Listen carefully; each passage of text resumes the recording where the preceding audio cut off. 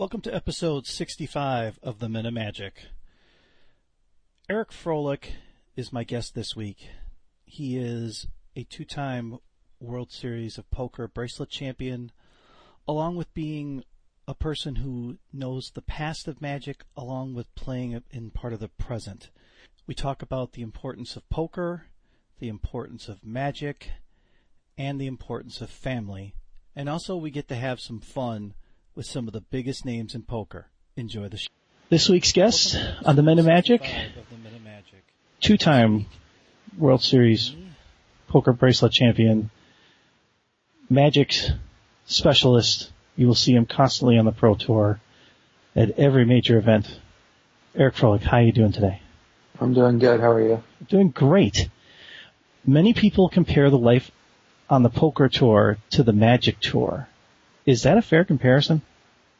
Not really. The games themselves have a lot of similarities, but the game of Magic, it has a lot of key differences. Like, if you're going to be a poker grinder, you have to be okay with the fact that, you can show up to work every day and, you might show up with thousands of dollars in your pocket and you're going to come home broke, which, is one of the things that makes poker such a challenging career and very hard for people to be able to keep an even temperament and just go about their lives without, having some major issues.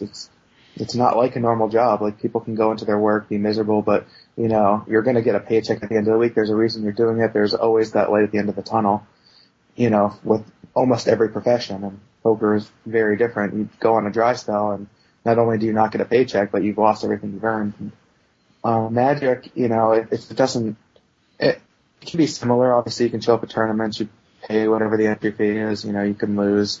But Magic, I don't think too many people are necessarily doing for a career. You're talking about people who are doing it in their youth as a grinder, going to different events, getting, their appearance fees for Star City Games or for the Pro Tour Grand Prix. And, this is something that they do more for fun. Like, there are different ways to branch out and create your own industry within Magic. You've seen people like Patrick Chapin, who's created his own brand essentially, and, people like Louis Scott Vargas who can, find different ways inside the Magic community by running a website or, doing different things that involve media that you can actually, make a profit. But you don't see too many people who are planning on having a wife and kids and own a home and do all that, and they're planning on their career being Magic. It's just not really a feasible job. So, you see a lot more people who are trying to make poker their actual life and have it be something that they plan on doing for a very long time. You've won 2 World Series of Poker bracelets. Describe how difficult it is to win a World Series of Poker bracelet. I don't think that the difficulty involved with winning, any major tournament is very easy to put into words. It's hard to really, there's so many different factors at play. Like, there are so few events. I mean, in that respect, it's going to be very similar to, I guess, how people are feeling when they win a Pro Tour. It's extremely difficult. Like, it's something that if you do regularly, that if you're playing all the World Series events and you're playing at the top of your game, it's something that you think that you will reach at some point in your life. Not everyone does, but, a lot of it, you don't see too many of the best players in the world who haven't been able to find a way to, win one at some point. And it's very similar with, like, the Pro Tours. There's just not that many of them, and there's, some elite players, and if they're playing all the Pro Tours, they will have success in time. But, it's extremely difficult. You're talking about 1,000-person fields. You're putting up tons of money. There's a lot of stress involved in that. Just, the World Series is a huge grind of, it's a month and a half to 2 months in Vegas where, I live here now, so it makes it a lot easier. But, when I won my bracelets, I lived on the East Coast. I was living at a hotel for these 2 months, and that wears on you quite a bit. And so if you're going to be going down, spending thousands of dollars each day to play a tournament, for weeks straight, they only pay 10% of the field, so 90% of the time you go down there and you come back with nothing. And so you can lose tons of money real fast. And so there's a lot of psychological elements at play. There's a lot of financial elements at play. Then you have to be, playing your best game. You have to not get unlucky. You probably have to get pretty lucky at some point along the way. And, everything really has to come together all at once to actually finish in first place. How much has playing Magic affected your ability to grind out these month-long sessions, or has it done the reverse, been able to help you play Magic better because you're used to doing the days of poker? I think that my stamina for a Magic tournament is definitely improved by having played the long grinding days of poker. It's hard. I don't think people realize how big a mental exercise it is and how much it wears on you playing multiple days straight of, either game where you really have to be thinking. Like, it's very mentally taxing to go through, a tournament like Worlds where you're going to be playing all day for like 3 days straight for Magic, or for a poker tournament where you're playing, 12 hours a day every day. It's a lot. Like, it's hard to stay on top of your game. It's hard to stay focused. And so, I think that starting with Magic helped make it easier for me with poker, and now having all the experience in poker makes it easier for me now that I didn't play Magic for many years until, last year. And so I think it's made it a lot easier to transition back as well. Have you been able to, what mental tricks do you use how do you survive those hours and hours at the table and still remaining focused? Yeah, I've come up with different systems. When it comes to poker, like I'll always have my iPod with me, so I try to sometimes pay attention to the table and you get people talking, learn a lot about them, especially early on, people you've never played with. You need to figure some stuff out, so I'll try to keep it away for a while. And, obviously for the first couple hours, it's not too hard to keep your attention focused on one thing. But, as the day drags on, as you already have the information that you need and, you really want to be able to, keep your mental energy high, I will turn to the iPod. I am a constant texter. Like, I spend as much time as possible basically texting my girlfriend, like, when I'm not in the hand. I'm paying attention to the hand. I'm watching what's happening, but, I like the fact that my brain is able to take a bit of a break and relax. And, the conversation's always, or at least hopefully always lighthearted and, just joking around and having a good time. And it's good to have, that person there who is, supporting you and also, a bit of a distraction in a good way. Like, she always asks, am I distracting you? You need to stay focused. You need to do this and that. I'm like, no, I need this. Like, this is great for me. Like, when I'm in the middle of a hand, when, big things come up, my phone's obviously away. Like, you can't be texting when you have cards anyway. But, I think having those type of things for, me personally really helps, and I'm sure other people do similar things. As far as Magic is concerned, it can be extremely difficult if you go to time every round. But if you don't go to time, it's not quite the same as poker, where, you're not playing for hours and hours straight. You're playing, you have a 50-minute round. Most of my rounds, I play extremely fast, are over, fairly quickly. Probably average time is closer to about half an hour. And so I usually have 30 or 40-minute breaks after every round, which, allows you to refresh, to hang out with your friends, to just kind of, not be taxing your brain. I think if you had to go straight and you're just playing Magic or Magic after Magic game and never taking that mental break, I think it would be pretty close to impossible. But, having that opportunity to wind down a little bit at the end of each round, I think is really important for me. The ultimate prize of the World Series of Poker is obviously winning the main event. What is the most difficult part of achieving major success at the main event? I think that the people involved is pretty much the only real obstacle. Because there's so many people involved, it creates a bunch of things that people don't think about, that why good players, quote unquote, don't do especially well. I mean, you're talking about 100 of the best players, maybe 200 of the best players out of, an 8,000 person field. It's just, it doesn't matter how well you play very often. You still need to not necessarily quote unquote get lucky, but you need to avoid getting unlucky so many times that it just involves getting lucky. Like, if you get all in with aces versus deuces, if you're only a 4-1 favorite to win, this happens 3 times in a row, odds are you're going to lose one of them and you'll be out. Like, it's just hard to have the best hands hold up. It's just not that likely. And so you have to really avoid getting unlucky, and you have to keep doing this for like 9 straight days. And, it's what we were just talking about. It's just mentally taxing. I think a lot of people struggle. It's very hard to stay patient when maybe you haven't gotten dealt any good cards for now like 3 days straight. Like, it's hard to keep your patience and not try to force things and not make a huge mistake. And so, the main event definitely gives people the opportunity to screw up a lot and throw away their money because it's just draining. And so, besides that, you have to get through all these players, and each time you're just not that likely to win. Like, even as an 80% favorite, pretty much as big as they come, you don't win 80% favorites 100% of the time. Your full tilt poker teammates are like the who's who in poker. What is it like to be a part of such a great collection of talent? Yeah, well, I'm not a part of them anymore. So with Black Friday, April, the site got shut down, and it turned out that, some people that I considered friends basically screwed over a lot of people for a lot of money, myself included. And so, I don't associate with that brand anymore. And, I'm sad for all the people that have been affected, obviously. And so, yeah, it's not really a good situation. Who represents you now? No one. No one? Okay. I was just curious. There really isn't much representation in poker right now. Now that the online sites are illegal in the United States, they really have no reason to market a single player who lives here. And so, there's really no more poker on TV except for the main event on ESPN. Most of the other poker shows have been canceled, and so there really isn't sponsorship money or opportunities that really exist as much anymore because of, the laws that have been passed and the actions by the Department of Justice. So a lot like Magic with the side drafts. Some of the best games of poker are played with your friends. Talk about some of your favorite moments. I'm not sure that I've ever played poker with my friends. It's just not something that we've ever really done.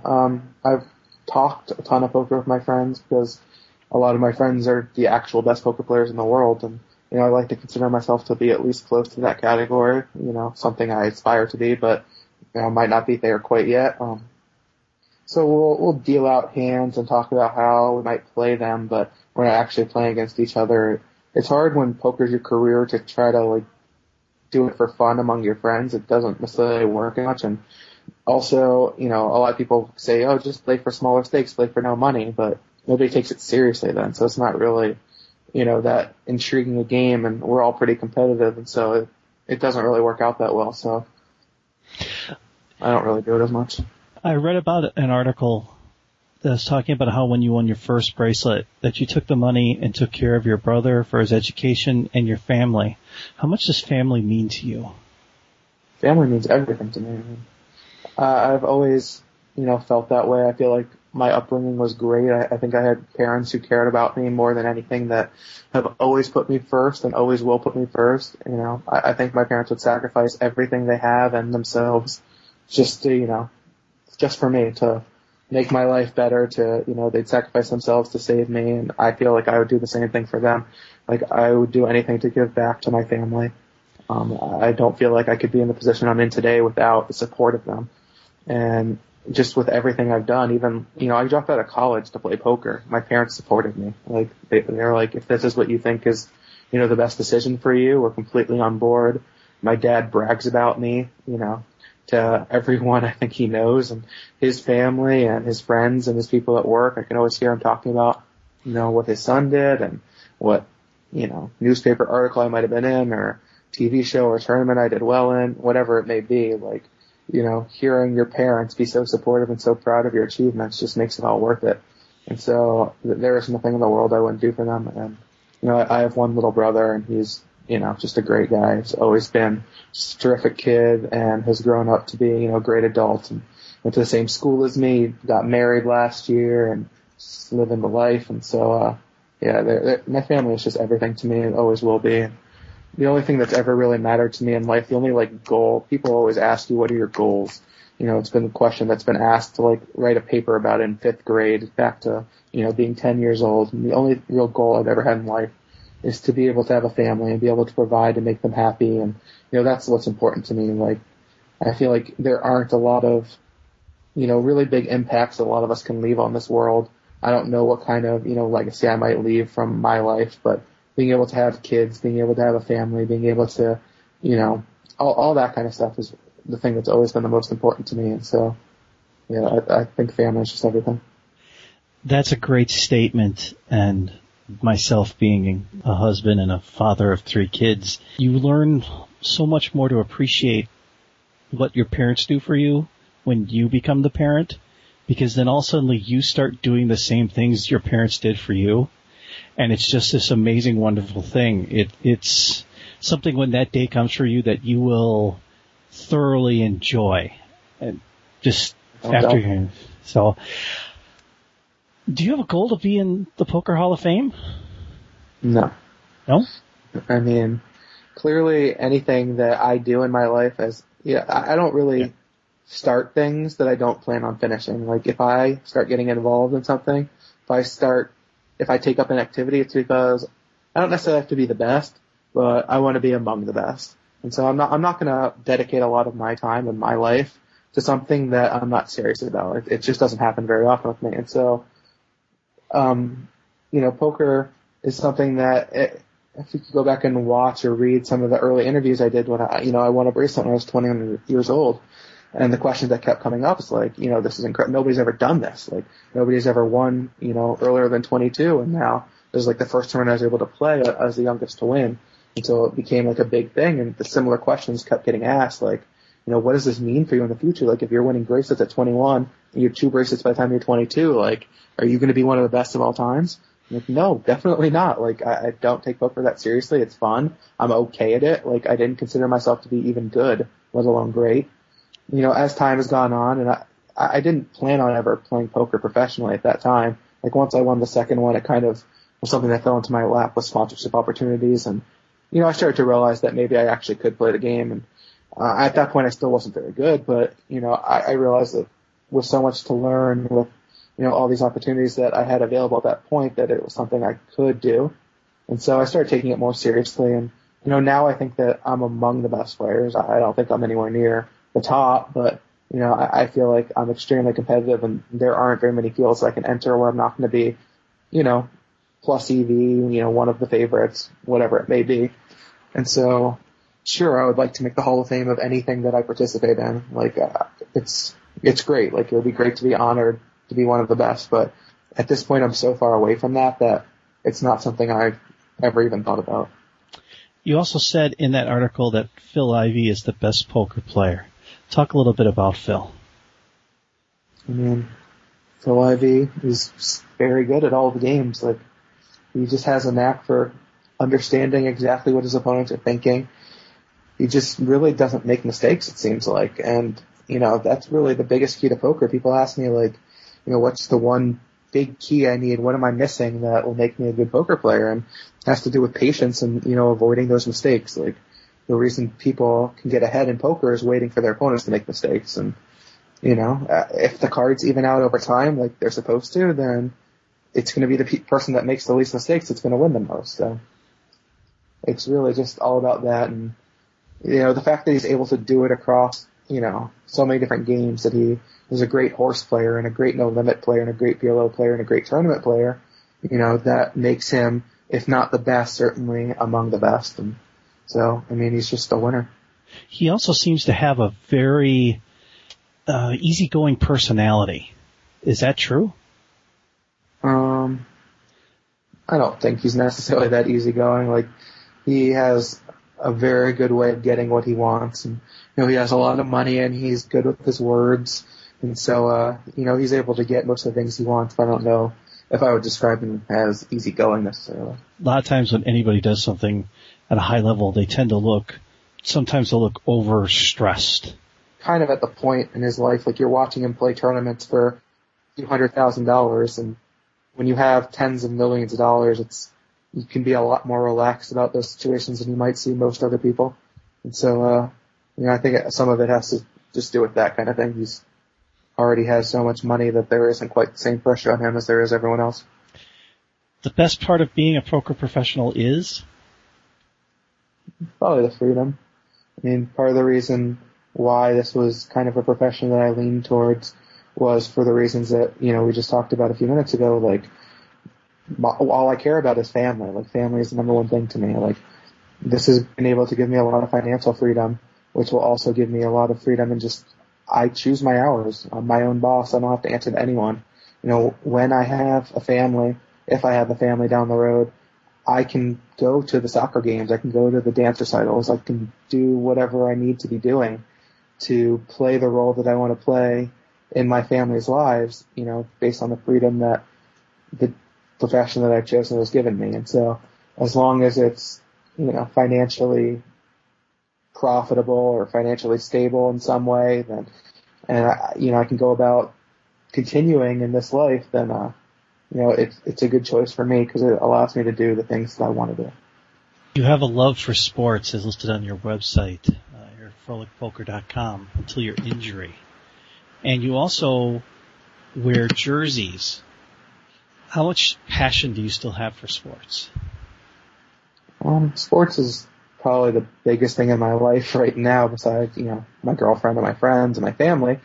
Now that I'm not playing as much poker because of, not being legal online, I really haven't played that much poker since the World Series. And so, I spend a lot of time analyzing and watching baseball, basketball, and football. It's something I've always enjoyed, and trying to figure out some way to, make money involving sports is something that, I've always looked into and has always been really interesting to me because, those are the things I most enjoy. That's pretty much like the thing that I like the most is just coming back, chilling out, and just watching a game. Like, it's just, I don't know, it's just how I've always been. It's been one of the few things in life that I had consistently enjoyed.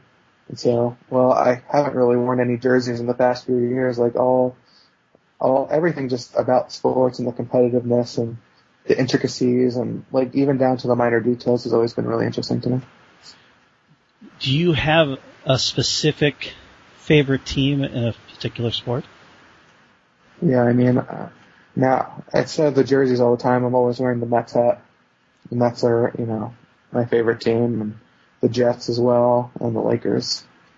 The Mets are going through a rebuilding process. They've been, part of what drew me to being a Mets and Jets fan, my whole family is from New York. My dad is one of 7.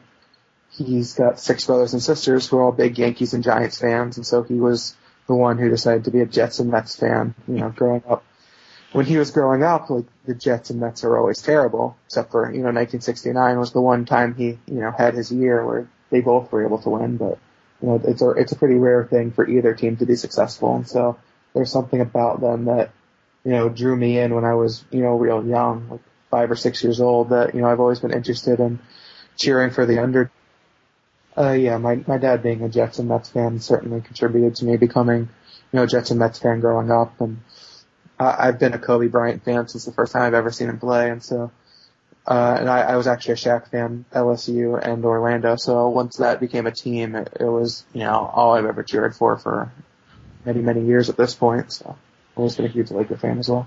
How much do you get to go see, do you go see different games of like different Laker games, or, go see a Met game or something like that?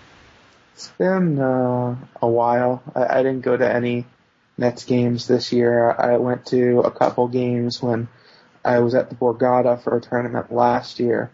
I ended up going up with my dad and, a couple friends. And, I've been to a handful of Laker games, both at Staples Center and on the road. Like, when they played Detroit in the NBA Finals, one of my good friends was living in Detroit, so I got tickets to go to those games. And, I've been to a handful. I haven't been to as many games as I might like to go to, and it's not necessarily easy to find people to go to games when I'm living in Vegas now, since the closest team is many hours away. But, it's something I enjoy, but I get almost as much enjoyment out of just watching on TV that I don't push for it too much. And, I'm sure I'll be at more games in the future. My girlfriend's a Laker fan too, so that helps. I can probably trick her into going or something. Well, let's talk a little Magic here. You've had major success in Magic in the team limited format, with its teammates as John Finkel and Brian Kibler. What made that work so well? I've had success in team constructed too, so let's not forget that. Okay. I made top 4 with Rich Owen and Bob Maher at the last team constructed tournament, which was a lot of fun. I've had really good teammates. Like, I teamed up for the first time with Kyle Rose and Camille Cornelissen, and I think we played GP Columbus. We got 5th. I think we missed the top 4, and then got top 8 at Pro Tour New York. That the first time the Phoenix Foundation won.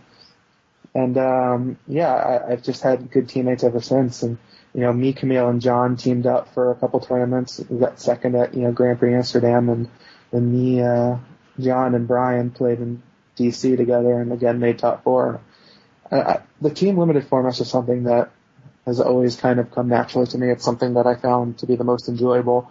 certainly having teammates who are going to be favorites in every match we play makes it, a lot more fun. But, the draft format and being able to allocate cards to each deck and working together and really finding ways to, make the team successful. It's certainly not an individual game anymore at that point. It's just, I don't know, that everything about it was just great. Like, I've never met anyone who didn't think that the team format was by far the best events they've ever had. Even the players today who really, haven't had as much of an opportunity to play them. Like I'm good friends with Luis Scott Vargas and the like, who really, Team Limited kind of was gone before they hit the spotlight, and so they've never really had the same opportunities that a lot of us have had who played, 10 years ago to, enjoy this format. And it's something that I know that just everyone really, really wants to have. So if the expanded schedule comes out and this comes back into a GP format or gets put into a Pro Tour event, would that be an enticement for you to go show up and play? Yes, definitely. I mean, it would be hard pressed to miss a team event at this point. I mean, like I said, me, John, and Camille, I got John Finkel to travel out to Amsterdam to play a Grand Prix. Like, I mean, anyone who knows John knows how hard it is to get him to go in his own city to necessarily play a tournament. Especially back then, he really wasn't big into traveling. This was kind of just after he stopped playing as much, and so, it's just, the team events are just so good, and it's just so much fun, and I don't know, it's great to be able to, like, lose and still be able to win, of course, but just being able to be happy for, a group of your friends who are all doing well and helping you do well. Like, I don't know, it's just very different from normal Magic, and so, I think the events are the absolute best. Speaking of things that they don't have back that they should have, is you had an incredible run at the 2000 Masters booster draft with a field like that. What was that like, doing as well as you did in that field? Yeah, that time was a lot of fun. That was whatever the tribal set was. Was it Odyssey draft? I'm not sure. Had Mistform Wall and Lavamancer skill, but that one was fun. Part of the problem with the Master Series, especially that one in particular, like, because we played out, like, the top 64, the top 60, we all played on Thursday before the Pro Tour, the first couple rounds, and I had won both of them, so I was guaranteed, however much money, $6,000, whatever it was, and so I really didn't put any effort or really focus into the Pro Tour. I kind of showed up the next day with a deck that someone just handed to me without really practicing, and really didn't give it my all whatsoever in the tournament, and did very poorly and didn't care because I had a match for $5,000 that night, and so the Pro Tour kind of just became secondary, and so I think in that respect it can be a bit of a problem. I mean, that could have also just been my mindset. I was 17, 18 years old, and having already won $6,000 was pretty exciting, and so it's an event that's a lot of fun that I think that, if they could find a way to market it so that fans could watch it and enjoy it, seeing the best players in the world play that kind of format could be a big thing. But, certainly I'd like to have it back. It was also just free money, which was pretty great. If they did that, say, instead of, I know they like to do Grand Prix right before Worlds, but let's say that weekend before Worlds, they would do a tournament like that, because all the people are going to end up going to Worlds anyways. Would that be something that could be a draw if they made it, like, unlike the Pro Tour now that'll be closed? Let's say they made that open to the public, and people could come see it, and it would be on GG's Live or Wizards Network. Do you think that would be a draw? I mean, I'm sure it would be a draw in some respect. Like, it also wasn't a tournament that takes that long. I mean, you're talking about, it was 6 rounds of single elimination, so, you don't necessarily need, like, a whole weekend or anything like that. I think you could actually find a problem just because I think there are a lot of people who are certainly going to the GP before Worlds, but, some of them have to work and can't necessarily take off, from Friday to the next Monday to play both tournaments, so it might create some issues, and it's also something that can, really just be done in one day if needed. Like, the Masters then, the reason it took so long is because they had, the grinder, which was, I don't even know, 6 rounds of single elimination, something like that, where the top 2 spots made it to the Masters. And so then they only played 2 rounds that night and 2 rounds the next night, and then finally on Sunday to finish it. But, there's different ways they can structure it. I certainly think that you're never going to find a fan of Magic who isn't interested in watching, the best players play against each other for money. Like, that's just interesting, I'm sure. To anyone, it's interesting to me. I don't necessarily consider myself as big a fan of Magic as a lot of people do, and it's certainly interesting to me. So I imagine it would be a pretty big draw, but, whether that makes it enough to be worthwhile, I have no idea. World's coming up. How do you start preparing? I have a really good test group that, we've been doing well for the past, I guess I've been with them since about Worlds last year. And, Luis Scott Vargas, David Ochoa, Raptor, Kibler, Brad Nelson, Conley, some of the Czech guys and Shuhei and, just Ben Stark and a bunch of, really good Magic players who, have done really well the past year. And so I'm going to go out the week before San Diego and going to stay at Luis's house. And so we'll get a good week of testing there and fly to San Diego, play the Grand Prix, and then have a few more days before Worlds actually starts. So hopefully, we'll have some good stuff by then. It's not necessarily that easy to test, right now without all the cards available online. And I think that that's true for a lot of people, that it's not necessarily easy to get a group to play in person and really get some good testing in. So you can't necessarily test all your ideas this early, which is kind of unfortunate. But, luckily for us, we're going to have, a dozen people out in California for a couple weeks beforehand. So, should be able to get some good decks going. How much fun is it to do those? Because when they were at Pittsburgh preparing for Philadelphia, you'd hear the little stories of Kibler getting hit in the eye with a frisbee, or Conley making a deck with some ridiculous combination of cards. Just little things they would leak out on Twitter. How much fun is it to do those? It's pretty fun. I mean, not for those reasons, actually, for me. I mean, the simple fact of the matter is that I consider these guys to all be very good friends. And, it's just great to be able to spend that week playing a game that you like against people that you like. And, there's really, I don't know, I think there's a lot of camaraderie. There's a lot of, good things that come out of it, and more friendships that are built, tighter, and hearing, there's just so many bad jokes told, mainly by Owen.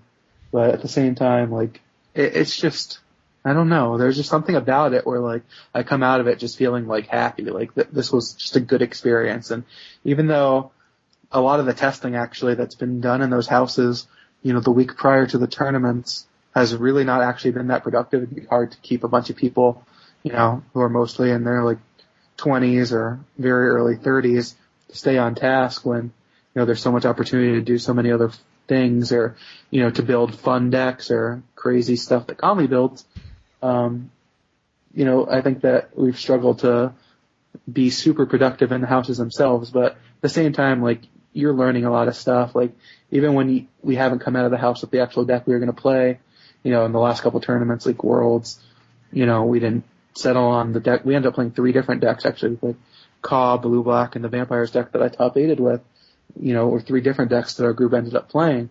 And we didn't necessarily have any of them fine-tuned before we actually got to Japan, despite spending a week in California beforehand. And the same thing with Paris, where we built tons of different decks, but there was a lot of goofing off. There's a lot of people just wanting to draft. And so we didn't actually, obviously Paris, we completely broke the format. The Callblade deck was absolutely just unbelievable.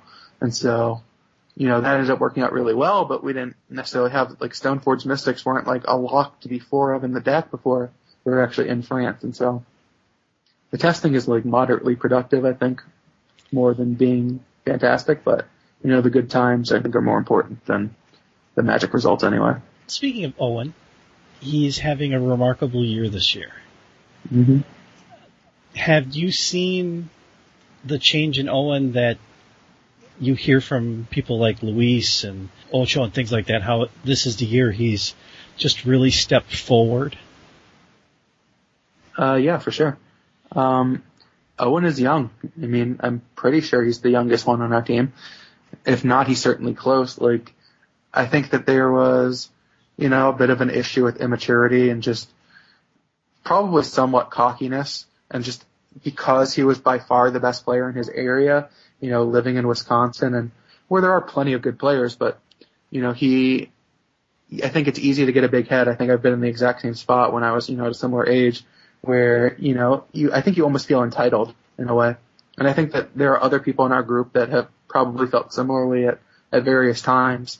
Someone like Conley who came into Magic and just had so much success right off the bat and then kind of hit a dry spell, and it's, it can be hard to deal with. And so I think that you've seen just tons and tons and tons of growth in players like Owen and Conley, and just, I think playing against the other best players in the world, which, frankly, not to sound conceited, but I think that our group is the best players in the world.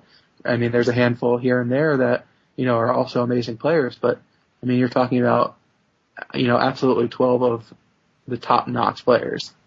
And so, you're not going to have the same success playtesting against them. You're not going to necessarily have, the best ideas all the time, because other people have great ideas too. And so I think it is a little bit humbling. I think you start realizing some of your own weaknesses.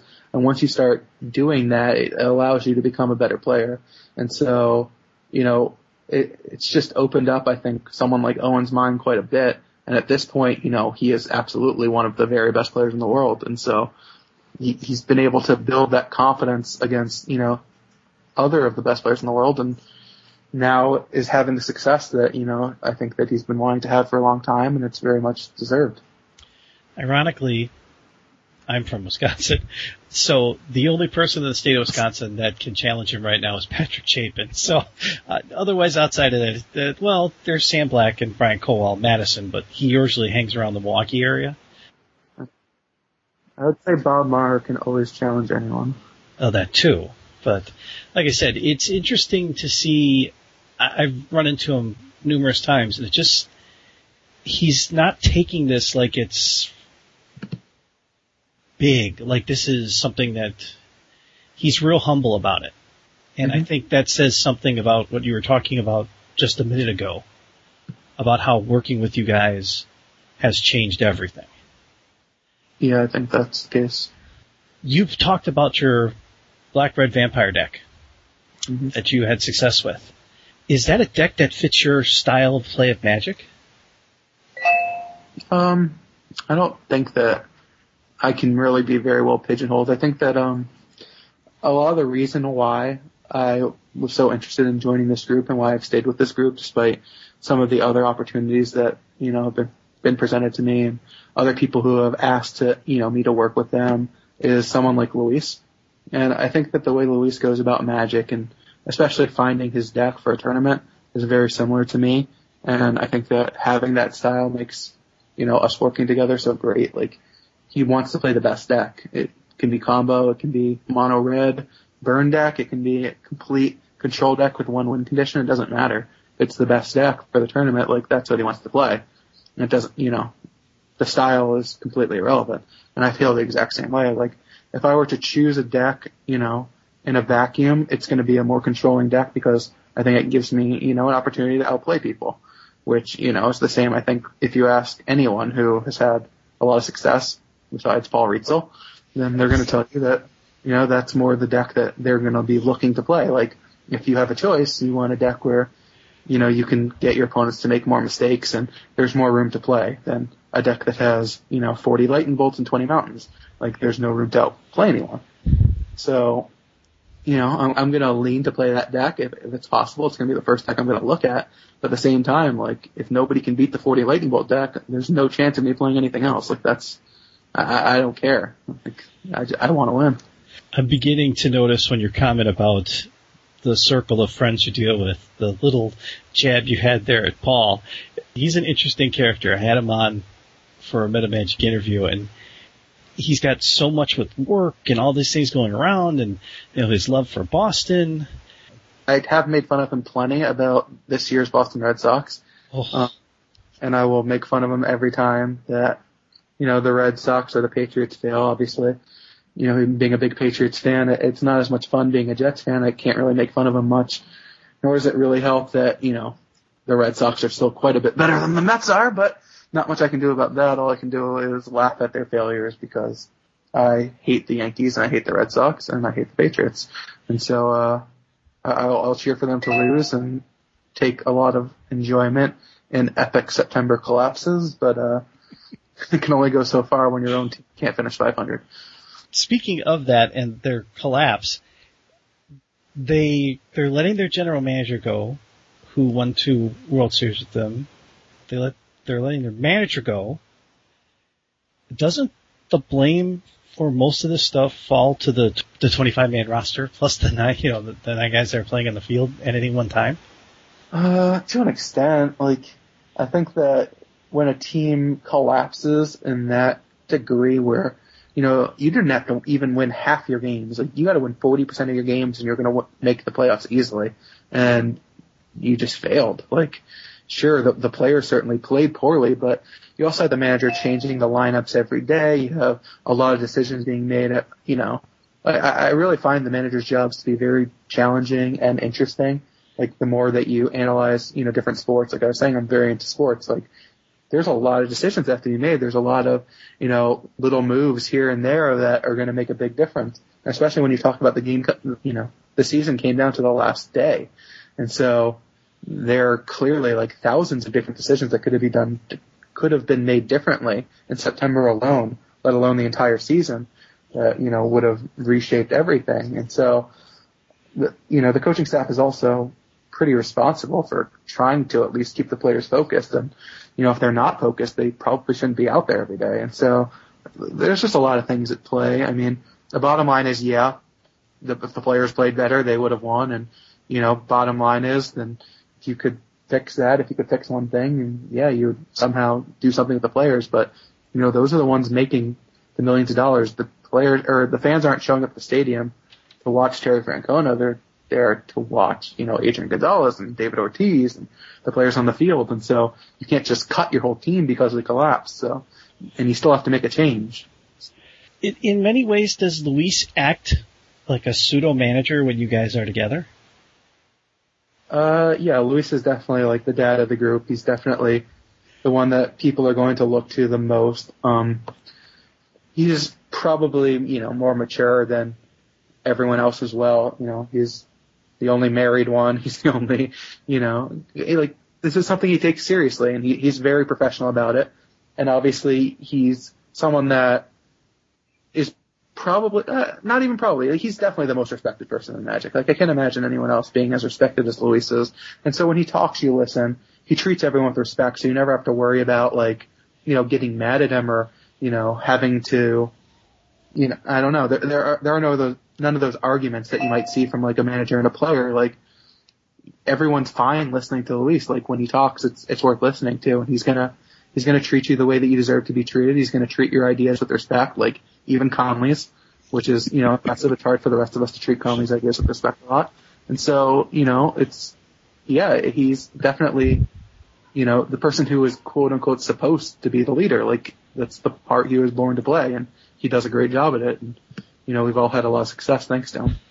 You've discussed about Magic comparable to chess, but within the Magic community, chess is considered an inferior game to Magic. Your thoughts on that? I don't think that that's something that anyone can really decide. You're talking about a game of perfect information versus a game that has tons of factors that involve random, elements and bluffing people. And, chess is a game that a computer can learn to play perfectly. That's not going to happen with Magic. I don't know. It depends on what you're interested in. I'm interested in having that element of variance, that element of being able to outplay my opponent, mentally without having the right pieces. A queen is always going to move the same way, but a wild mongrel can do a bunch of different things. Having all those options is something that appeals to me, which, even though chess was a game that I found interesting when I was younger, I don't consider it to be a game that I'm as interested in playing. I would never call it an inferior game. I think in a lot of ways it's a superior game. It's a game where the best player is going to win basically every time, unless something happens. And so, in that respect, it's very interesting. But at the same time, Magic just has so much more appeal and so much more mass appeal. And the fact that, someone who is significantly inferior can win any match is more appealing to me than, just having the best player win every time. So, I think that Magic is far more interesting and far more appealing to, the masses. Gary Wise wrote an article for ESPN about Magic's influence on poker. There's a two-part question with this. Gary's work in Magic and in the poker community has been amazing. What is it like to have someone who is a fellow crossover talent like yourself working within the poker community? Gary's great. Like, he has always been very creative and very expressive in his writing, and his writing has always been, something that I've enjoyed, in both formats. And so, I think it's really interesting I think that a lot of people have obviously crossed over from Magic to poker, and, a few people from poker to Magic, because the games do kind of appeal to a similar like of people. But, Gary's just very good at forming relationships, between players, and so people are always interested in giving him an interview. Like, he's very approachable and, very knowledgeable about his subjects, and he's very well spoken, and so, it's kind of just perfect for him. And, the way that he writes is a style that I think that, the average person or the sophisticated, like, expert on a field are going to enjoy. And so, his work is always going to, be appreciated by, myself and I think tons of other people. So I think it's really great. Yeah, I had the pleasure to interview him early on in this series, and I talked to him afterwards for about an hour, and he gave me about 7 ideas just in our casual conversation afterwards about things I could try, angles I could look at. And I mean, he didn't know me from anybody, and yet he did that, and I found that very much appreciative for someone who is trying to do something in the way that he's doing it, except for on this side of the table, if you'd like to call it. Well, I've always viewed Gary as someone who's far more selfless than most, and so I think that his actual end goal is to promote the things that he enjoys. Like, I don't think he would be writing about Magic before and poker now if it wasn't something that he really cared about and wasn't very interested in. And so having there be a future in, whatever format it is that he's exploring is important to him. So he's going to do his part to try to make sure that happens. And also, the success of poker or Magic or whatever it is that he's focusing on is essential to his livelihood. So, anything that helps promote the game and, promotes everything that, he's about is, I think, going to be good for both him and the community. You've played against him head to head. Sure. Magic. How great of a player was he? Can I plead the fifth on this one? Okay. We'll pass on that one. That's fine. I'll say it. Like, Gary, he was a little loose, let's say. Gary was a great player sometimes. He was very good at drafting, in particular. His gameplay was, again, a little bit on the loose side. There were decks that he learned inside and out that he played better than anyone in the world. Specifically, I'm thinking of Mono Black Control and what was the format? It involved Torment and Block. Was Odyssey, Torment, Judgment? Yeah, OTJ Constructed with Mutilates, Nate Shades, Mararis, and Innocent Blood, Edicts, all that stuff. He was probably the best Mono Black player in the world. And, it was the deck that he loved from the beginning and a deck that he worked on nonstop and, knew how to play inside and out. And then there would be other times, like, in the Master Series in Chicago, was constructed, standard at the time. And I think he was playing a Naya deck and, had the game completely locked up, Ravenous Bailoff and a bunch of beasts in play. His opponent couldn't win. He had a worship out at 1 life and his opponent had just no way to kill it in his entire deck. So the game was completely over. Again, with multiple Ravenous Bailoffs and beasts out, he sacked a fetch land, lost a life, didn't realize that killed you with worship out and died. And, Gary's of course also famous for in Grand Prix Philadelphia shocking a creature in response to an in-spirit with his opponent at 2 life. Like, lost that game. Like, he makes a lot of these mistakes that, you're not going to see too many of the top players make too often, but at the same time, he was still a great player, but I don't know. He was definitely a little bit looser than some of the other Hall of Fame members. But he was also, I gotta give him credit, because I didn't realize this as much at the time when I played, 10 years ago, that honesty and integrity were not as big a part of the game back then. Like, people were cheating far more back then than they were today, which I think is part of the reason why, I'm having more success now that I came back last year, is that I've never cheated, and I've never thought about cheating, and nor did I really think about my opponents cheating. And so it's not really something I looked for. And so I would consistently make top 16s and lose to the same players in the last round of a bunch of these pro tours, and kind of wondering, why can I not close? What is going on? Like, am I just not mulliganing right? How am I getting mana screwed all the time? What is going on? And so Gary was definitely like, the pillar of honesty and integrity for Magic players back then. Like, he would call a judge on himself anytime he did something even slightly questionable. And, I have just a ton of respect for people like that. Patrick Chapin is the exact same way today. Obviously he wasn't playing as much back then when I first got involved, but, he's very much the same way today. And I think that having players like that is what makes the game great. Like, those things are just so important to have people that you can trust. You've played the best Magic's had to offer. You've been through the span of past players, and now you've played with current players. If you could put together a top 5, who would be on that list? Of all time? That you've played. We'll put the caveat that you've actually played. Well, I don't know that there's necessarily anyone that you can consider to be very good or better that I have not played, besides potentially Ole Rade and Mark Justice, who I've never played against. I think that there's so many different skills involved in Magic that it's hard to necessarily pinpoint who the very best are.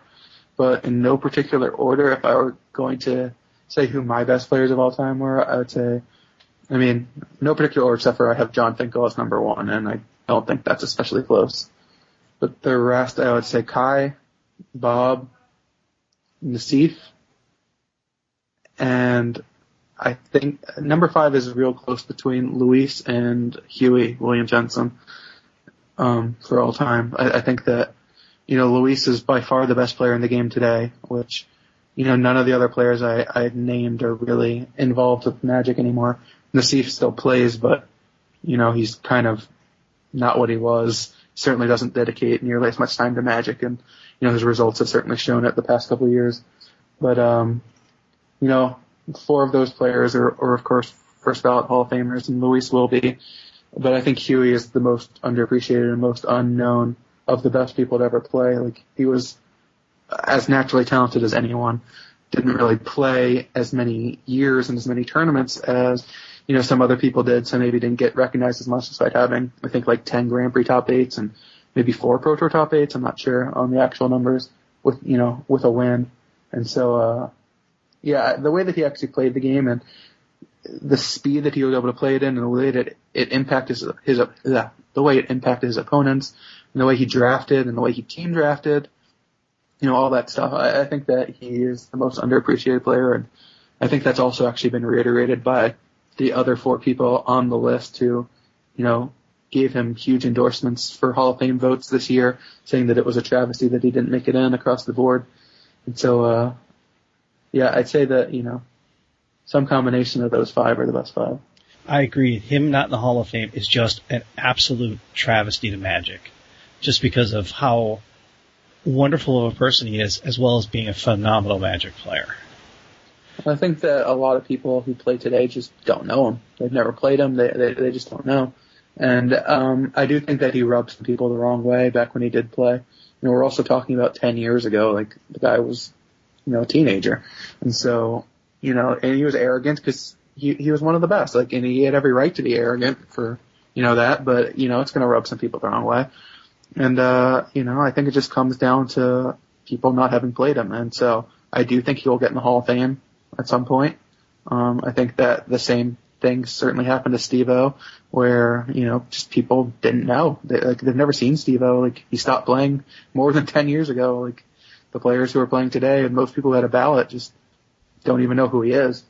And so this year he obviously got in rather easily because, a lot of his friends from back then, really campaigned and Watsy knows the impact he's had, and he got plenty of votes that way, and so he was able to make it, many years after he should have. But it's going to happen eventually, and I think the same thing will end up happening with Huey. But it's just part of the process. It's kind of the Hall of Fame has a lot of issues as far as how people are getting in, and so none of them are necessarily easily fixed. But what can you do?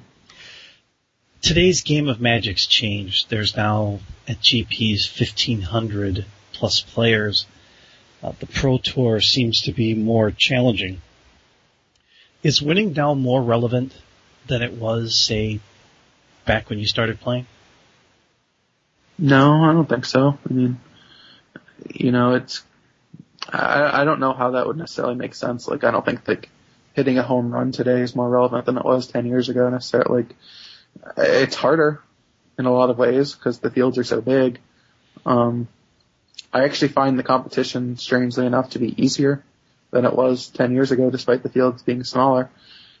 I think that Grand Prix, you could have more success. Of course, there weren't as many back then, and they really didn't offer very much as far as prize support or Pro Tour points back then. I think you got 6 points for winning a Grand Prix. But, you were playing 7 rounds on day one with 3 buys. It was certainly not necessarily the hardest to make day 2. You need to go 2 and 2. But, today, I don't know, it's the same kind of question that we pose with poker that, if you take a field of 200 of the best players in the world and, you play a poker tournament, your odds of winning go up dramatically than versus a 2,000 person field. However, your odds of doing well are not necessarily, your odds of making the top 10% are going to be far better in the huge field because you're playing against players who are far inferior than you for the better part of the tournament. Like, you could certainly get the bad pairings and play against the best players in the 3-0 and 3-1 bracket, coming off your buys. But there's so many players who, are less experienced Magic players who, are playing this tournament because, there aren't 1,500 good players. There's 1,500 people playing. Maybe, a small handful of them are really good and another group is, a fair amount above average.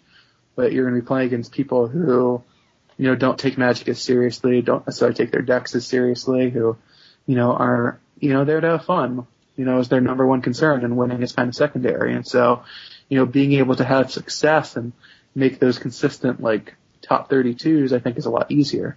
Like, if you look at my year in Magic, my last 11 events, I've cashed in 10 of them. I mean, we're talking about all these events are 450-person Pro Tours and 1,500-person GPs. And so that doesn't seem like something you should do very easily. Like, make top 64 is what you need to cash. And the only tournament I didn't cash in, I started off 6-0 and went 0-3, losing, game 3 and 3 rounds in a row, mulling into 5 with my mono red deck in Atlanta, an attempt to try to play Burn for the first time ever didn't go so well.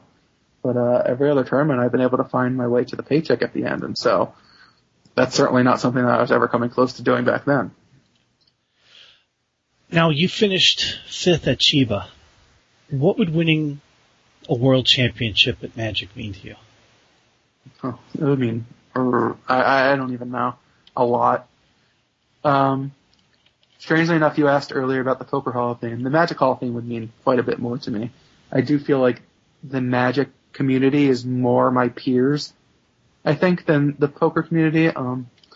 You see the same Magic players at all the tournaments. They really become good friends. Like, all of my friends who are poker players, I think I've met through Magic or, play Magic in some capacity that I hang out with them. And so I don't really have a lot of people I consider close friends who are just poker players, while all of my best friends in the world are Magic players. And so, it's just a community that I feel very close to that means a lot to me. And so being able to have success at a game that, I really enjoy, I've skipped some huge poker tournaments where I had, basically a lot of free money on the line to play much smaller Magic tournaments. Like Nationals last year was the same time as the WPT at the Bike, which is just a great event. And it's, a tough conflict to try to decide what to play. But Magic is just, I'm playing it for fun. It's just a fun game. It's not my job. It's absolutely a hobby for me, but it's something that, I'm only doing because it's something I very much enjoy doing. And so I don't really take it very seriously, but having success is still just, like with anything that you do, having success in it is really fun. And so being able to do well at a tournament as big as Worlds, especially this year where it's, going to be back in America, and I don't know, like, it would just be really great. Like, it's something that there are very few things that I would enjoy more than winning Worlds, like, in the entire world, including, like, doing well at poker tournaments. That right there is a great statement of what the game means, what the game has done and meant to you. To get the actual inside feel of that, you can't get it from watching it on computer. It's just not the same. Because they were talking about last year when had the Paulo Guillaume match, had Paulo won, he would have been player of the year, and Guillaume went on to tie, and there was Brad Nelson sitting with, I forget who he was sitting with, and they were just sitting on the edge of their seats watching every play because it meant everything. I think that was exaggerated because Brad was sitting next to me and couldn't watch. He couldn't? He was biting his, he, in the semifinals, he would keep getting updates. Like, he was playing, a side draft with, a bunch of friends, and kept getting updates, and then was just playing so bad in the side draft. He's like, I can't play this. I can't watch. I don't know what to do. Like, he was trying to find something to distract him so he didn't have to watch. And then, finally started to, like, creep over and check every now and then. And it was a weird scene, to say the least. Brad's a unique character in the world of Magic. His personality, it's funny because when I was at Grand Prix Denver, he came up to Rashad, who does GG's Live, and said, I need to slap your hand high five. And Rashad looks at me and goes, why? I said, because the last time I did that, I won. One of those fun interactions you get from the Magic community that a lot of people don't understand that I find really fascinating. It says a lot about the personalities and the subculture within Magic, especially at the highest level. Yeah, Brad's a character, that's for sure. I think he only said that to try to brag about the fact that he won last time, but, that's neither here nor there. Is there anything else you would like to promote or talk about? Anything like that before I stop recording? Not really. I mean, the thing that, some of the clips that you're talking about, some of the interviews that I've done about Magic and poker, there's going to be a movie coming out, but I don't really even have all the details yet. There's going to be a documentary about poker that's being done by Bluff Oaks, and I got to spend a few days out in Seattle at Richard Garfield's house because they wanted to show some ways that poker players have gotten into the game. And what kept coming up with all their interviews, people kept mentioning Magic, and they had no idea what that was. And so they ended up seeking out me and David Williams to try to talk about how this happens. Like, what is it about Magic? Like, why are all of these great poker players saying they got their start in Magic? And so hopefully the movie will come out good. It'll be interesting, documentary style movie. And, we'll see. They're supposed to have the red carpet premiere out here in Vegas in a couple of weeks. So, we'll see if that's interesting. And, some of the interviews about me talking about the transition from Magic to poker and the different intricacies are, available on my Facebook and on their website for post-Oak Bluffs. So you guys can check some of that stuff out. Real quick, you talked about David Williams, another person like yourself who Magic, poker, and I mean, he goes to the extremes of if he doesn't day two, that he goes flying on a flight at 6 a.m. to get to another tournament. What is it like work and play with David? Dave's insane, obviously. I don't recommend red-eyeing into, especially because the last time he did it at the GP, then red-eyeing in to go play a poker tournament, I don't know how you're supposed to play with that, I don't know how you stay focused, and obviously the first day didn't go so well for him. I don't know how I could have even managed to sign up, let alone actually compete. But, he's a character, and he's a good guy, and we've been friends, obviously, for a long time, and now he lives next door to me, and, we live in the same building in Vegas, and so certainly hang out a lot, and we usually travel to all the poker and Magic tournaments together, so, and that's good to have, that good friendship with someone, and someone that you can count on, and who has the, same kind of interests as you, and makes dealing with stuff, and, all the travel, and dealing with booking hotels and flights and stuff like that, when you have someone else to kind of, split the duties with you, it makes it a little bit easier, and, I don't know. Now that he's a dad, how much has that affected him? Has it changed him? I don't think that you're going to meet anyone who doesn't change. Like, I mean, I can't necessarily speak from experience. Obviously, I'm not a dad yet, but at the same time, like, it's going to be a pretty strange person you meet that is unaffected by going and becoming a father. I think that, your responsibility is changing. The reason you do things changes. How you want to allocate your time because you want to spend so much time with your baby girl. That stuff's going to change. And, like, the whole meaning behind your life, your responsibilities, everything is so warped at that point that, there's going to be some changes and they're going to be pretty dramatic. And, I think for the most part they're all better changes. So I think it's a good thing. But yeah, there's definitely going to be a pretty stout difference. Yeah, he's one of the people that I've been communicating with him off and on, but he's so busy to get him to tie down to do this. It's funny because a lot like yourself, I mean, these are the kind of cross sections of magic that I really enjoy because we talked about Paul earlier, and he has a 50-hour-a-week job that he does, and it's all the little things that a real great player can still be great, but yet have all these different things going on, like you with poker and Paul with his job, and just to see all these different things and yet still be able to play at the highest level. Right. Those are the kind of things that really fascinate me. But I do appreciate it. And thank you for listening to The Men of Magic. You can contact me at themenofmagic@gmail.com, on Twitter under The Men of Magic, or my personal account, The Beamy. This is Robert Martin, and again, thank you for listening. Joe.